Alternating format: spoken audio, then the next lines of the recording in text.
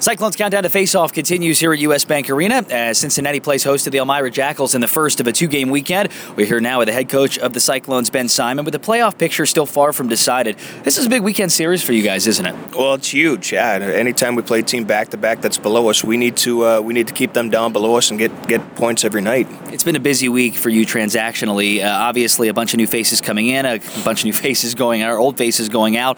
Colin Mulvey, Matt Tenorti, and Bo Doan, among others. Tell us a little bit about each of them.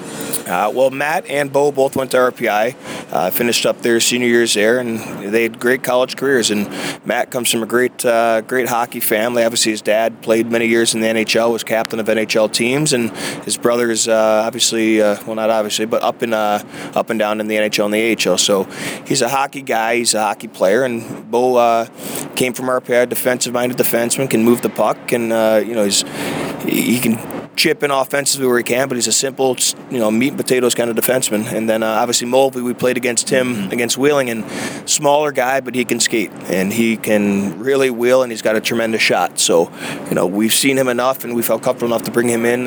Wheeling obviously had some numbers issues, and they had to make decisions. So we're going to take a chance on him, and hopefully he delivers. Going back to the RPI guys, had a chance to talk with both of them a little bit off the air, and you get the sense that it's kind of a wild week for them. They finished their college career, which is always bittersweet, and then they turn the corner and they get a contract, they come down, and they're going to get a chance to just turn right back around and play some hockey again. Yeah, they're excited. And anytime, sometimes that's great for a team. You get some fresh faces, fresh legs, fresh lungs, and it's excitement. And anytime to be a part of guys getting their first chance at pro hockey, it's always a fun, it gives you that warm, fuzzy feeling. These guys, they're excited to be here. Obviously, Tenorti has some rich hockey bloodline, but when you talk about college players coming into the pro game, what's the biggest transition? What kind of things can they expect, and what do they need to do to succeed? Well, I think it's just keep it simple early, especially you're coming in to a different. It's a different game. Everything's a little bit more controlled.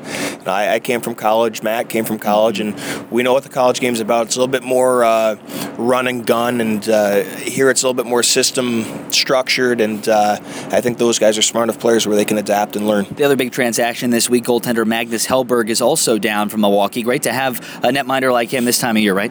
Yeah, well, he hasn't played in a while either. So he's looking to get his feet back underneath him, and obviously a big body. He's had success in the American Hockey League, and he's played in the NHL. So we're hoping that he picks up right where he left off and is continuing to help us win hockey games. It's the Cyclones and the Jackals from U.S. Bank Arena. We'll have more with the head coach in just a moment.